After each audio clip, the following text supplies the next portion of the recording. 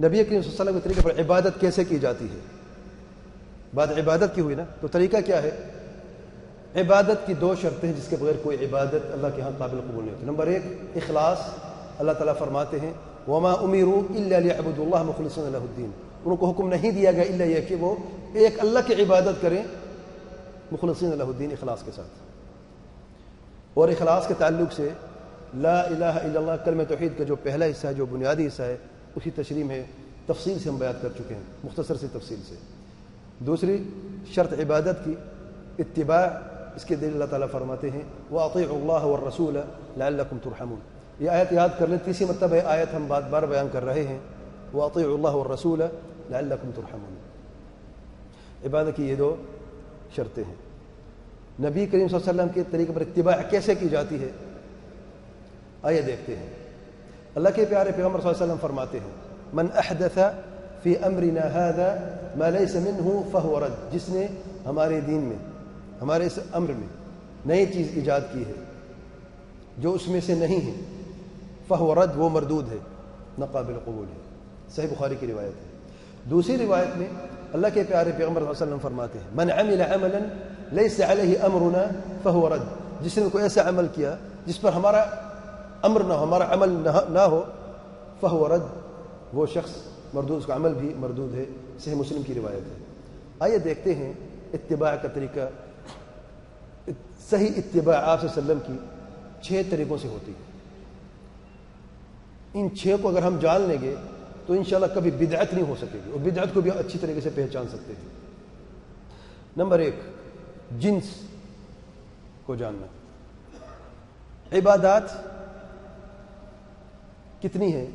معدود ہے، ہم جانتے ہیں۔ نماز عبادت ہے، زکوٰۃ عبادت ہے، روزہ عبادت ہے، حج عبادت ہے، عمرہ عبادت ہے، دعا عبادت ہے، پکار عبادت ہے، قربانی عبادت، نذر و نیاز عبادت ہے۔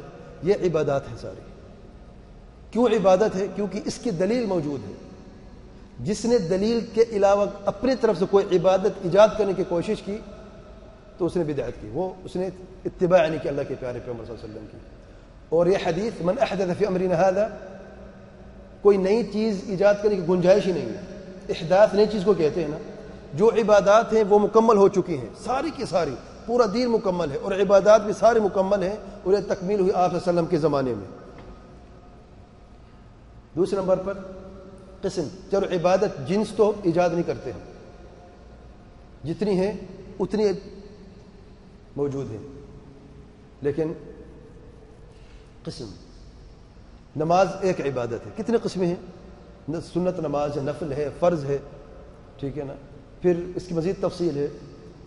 2 رکعت پڑھتے ہیں وضو کی، وضو کرنے کے بعد 2 رکعت پڑھتے ہیں تحیۃ المسجد، 2 رکعت طواف کے بعد پڑھتے، سارے کے سارے نماز کی قسمیں ہیں، ٹھیک ہے نا، اجمال اور تفصیل سے۔ کوئی نئی قسم ایجاد کرنے کی گنجائش نہیں ہے۔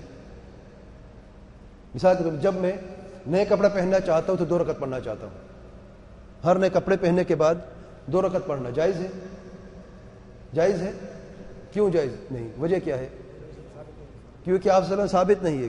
غلطی کہاں پہ ہوئی؟ ایک نئی قسم، نماز تو موجود ہے نا، جنس تو موجود ہے نماز کی، لیکن قسم، یہ قسم کس کا ایجاد ہے؟ کیا؟ پھر دوسری حدیث دیکھیں من عمل عملا لیس علیہ امرنا فہو رد، یہ عمل آپ صلی اللہ علیہ وسلم کا تھا جب کپڑے پہنتے تھے 2 رکعت پڑھتے تھے نئے کپڑے پہننے کے بعد، نہیں، تو آپ سے ثابت نہیں ہے، تو یہ طریقہ بھی غلط ہے، ٹھیک ہے۔ مقدار، ہر عبادت کو قید لگا دی گئی اس کی مقدار میں۔ فجر کی 2 رکعت ہے، جو 3 رکعت پڑھنا چاہتا ہے نماز قبول ہوگی؟ مردود ہے۔ کیوں؟ نماز بھی ہے، قسم بھی معلوم ہے، قسم بھی ٹھیک ہے، فرض نماز ہے، لیکن یار کیا فرق پڑتا ہے؟ 1 رکعت میں کتنا خیر ہے، سورہ فاتحہ پڑھی جائے گی، اس میں تکبیر ہے، حمد و ثنا ہے، اس میں بہت سارے اللہ تعالیٰ کا ذکر ہیں، دعائیں ہیں، تو 1 رکعت پڑھنے سے فائدہ ہے نقصان ہے؟ نقصان ہے۔ 2 رکعت بھی نہیں ہوگی آپ کی۔ جس نے فجر 3 رکعت پڑھ لی اس کی نماز ہی نہیں ہوئی، کیونکہ مقدار میں اس نے غلطی کی ہے۔ چوتھے نمبر پہ طریقہ، نماز کا طریقہ دیکھیں آپ، پہلے رکوع ہے، پہلے سجدہ ہے، پہلے قیام، پھر رکوع، پھر سجدہ ہے، تو سجدے سے پہلے رکوع کرنا ہوتا ہے۔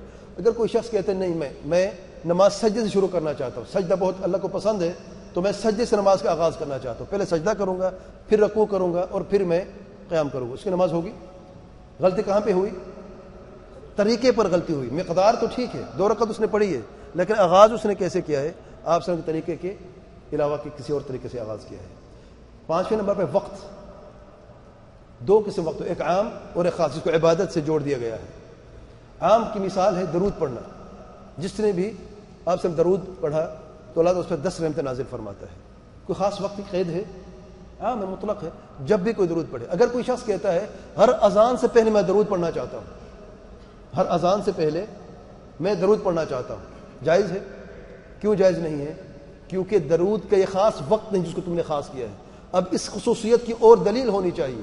یہ بات درست ہے کہ اذان کی فضیلت ہے، درود کی بھی فضیلت ہے، لیکن اذان کے ساتھ درود کو جوڑ دینا، اس کی دلیل کہاں پہ ہے؟ دلیل کیا ہے آپ کے پاس کہ غلط ہے؟ من عمل عملا لیس علم فہو، یہ دلیل ہے. یا خاص وقت کو عام کر دینا. نماز کا خاص وقت ہے، فجر کی نماز آپ نے پڑھی سورج طلوع ہونے سے پہلے، بغیر کسی عذر شرعی کی نماز ہوگی؟ نہیں، اس کا خاص وقت ہے، اس وقت کے اندر آپ نے نماز پڑھنی ہے. تو خاص کو عام کرنا اور عام کو خاص کرنا بدعت ہے. یہ قاعدہ یاد رکھنا. 6 نمبر پہ جگہ کو خاص کرنا، جگہ کے طریقے سے اتباع کرنا. بعض عبادات کو جگہ سے جوڑ دیا گیا ہے، قید لگا دی گئی ہے، اور بعض کو عام کر دیا. اب نماز عام کہیں پر بھی پڑھے، کوئی خاص جگہ ہے متعین نماز کے لیے؟ اللہ کے پیارے پیغمبر صلی اللہ علیہ وسلم فرماتے ہیں میرے لیے ساری کی ساری زمین پاک کر دی گئی ہے. مسلمان جو جہاں پر بھی پاک جگہ ملتی نماز پڑھتا ہے. افضلیت مساجد کی اس میں کوئی شک نہیں ہے، نماز با جماعت پڑھنا مردوں کے لیے فرض ہے. میں جگہ کی عمومی بات کر رہا ہوں کہ جہاں پر بھی جگہ آپ کو ملتی ہے آپ نماز پڑھ سکتے ہیں. کوئی شخص کہتا ہے نہیں میں اپنے گھر کے فلان کونے میں نماز پڑھنا چاہتا ہوں، یا فلان جگہ پہ یہ خاص جگہ اس میں برکتیں نازل ہوتی ہیں، یہاں پہ میں نماز پڑھنا چاہتا ہوں، تو اس نے عام کو خاص کرے بغیر دلیل کے، بدعت ہے، جائز نہیں ہے. اب نماز پڑھنا تو ٹھیک ہے، زمین بھی پاک ہے، اب اس کی دلیل کیا ہے کہ یہ جگہ مبارک ہے؟ جو لوگ مزارات میں جا کے نماز پڑھتے ہیں خاص کہ یہ جگہ مبارک ہے، جائز نہیں ہے، بدعت بھی ہے. اور پھر اگر یہ خاص اس پیر کے لیے پڑھی گئی یہ رکعت جو ہے تو یہ شرک ہے. تو یاد رکھیں اس جگہ کو مبارک ہونے کی بھی دلیل الگ سے ہونی چاہیے. خاص جگہ طواف دیکھیں آپ، طواف کہاں کرتے ہیں ہم؟ صرف ایک جگہ کا طواف ہوتا ہے. طواف عبادت ہے کہ نہیں؟ صرف اللہ کے گھر کعبے کا طواف ہوتا ہے. اگر کوئی شخص کسی اور چیز کا طواف کرنا چاہتا ہے عبادت کی نیت سے، جائز ہے؟ جائز نہیں ہے. کیوں؟ کیونکہ خاص جگہ کی قید لگا دی گئی اس عبادت، طواف کی عبادت کے ساتھ. اس کو عام کرنے کے لیے اور دلیل کی ضرورت ہے، اور دوسری دلیل ہے نہیں. تو یہ 6 طریقے ہیں جس سے آپ صلی اللہ علیہ وسلم کے طریقے کی اتباع کی جاتی ہے. اتباع کیسے کی جاتی ہے؟ جنس نئی نہیں ایجاد کریں گے، جو ہے اتنی ہے. قسم اپنی طرف سے نہیں کوئی بنائیں گے، نہیں. مقدار اتنی زیادہ نہیں، طریقہ بھی ویسا تبدیل نہیں، وقت بھی جو مقرر ہے اس کے مطابق، جگہ بھی اپنی مرضی سے نہیں ہوگی. ٹھیک. اب آپ کے لیے جو ہوم ورک ہے، جو آپ نے سوچنا ہے گھر میں جا کے، طواف ان 6 چیز، طواف آخر میں لکھا ہے نا، ان 6 چیزوں پر آپ طواف کو کیسے نازل کرتے ہیں. صرف ایک عبادت طواف کو لے لیں، اس کی جنس بھی دیکھیں، قسم بھی دیکھیں، مقدار، طریقہ، وقت اور جگہ. اگر کوئی شخص کہتا ہے میں طواف 10 بجے کرنا چاہتا ہوں روزانہ، یہ فضیلت کا وقت ہے، جائز ہے اس کے لیے. کیوں؟ غلطی کہاں پہ ہوئی؟ ان میں سے 6 پوائنٹ میں سے کہاں پہ غلطی ہوئی؟ وقت میں. وقت کو خاص اس نے کر دیا ہے، یہاں پہ غلطی ہوئی. کوئی شخص کہتا ہے یار طواف 6 چکر لگانے ہیں، میں 7 چکر لگانے ہیں، میں 8 لگانا چاہتا ہوں، ایک زیادہ ہے. کیا خیال ہے؟ جائز ہے؟ اس کے ساتھ قبول ہوں گے؟ نہیں، جان بوجھ کے وہ کر رہا ہے. ہاں اگر شک کی بنیاد الگ ہے، اگر اس کو شک ہے کہ 7واں یا 8واں ہے، تب تو شک 7واں سمجھ کے 8واں کر لے. ایک شخص کو یقین ہے 7 کر چکا ہوں، کہتے یار ایک اور، میں بڑی دور سے آیا ہوں، ہو سکتا دوبارہ موقع نہ ملے، میں 7 نہیں میں 8 کرنا چاہتا ہوں. اس کا نہ حج ہے نہ اس کا عمرہ ہے. ساتھ بھی اس کے نہیں. غلطی کہاں پہ ہوئی؟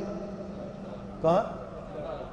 مقدار میں. بارک اللہ فیک. اچھا کچھ الٹا چکر لگانا چاہتا ہے, کہاں پہ غلطی ہوئی؟ تو پھر ہوم ورک کیا رہا ہے؟ سارا تو بتا دیا میں نے. جو باقی 2-3 ہیں وہ یاد کر لینا.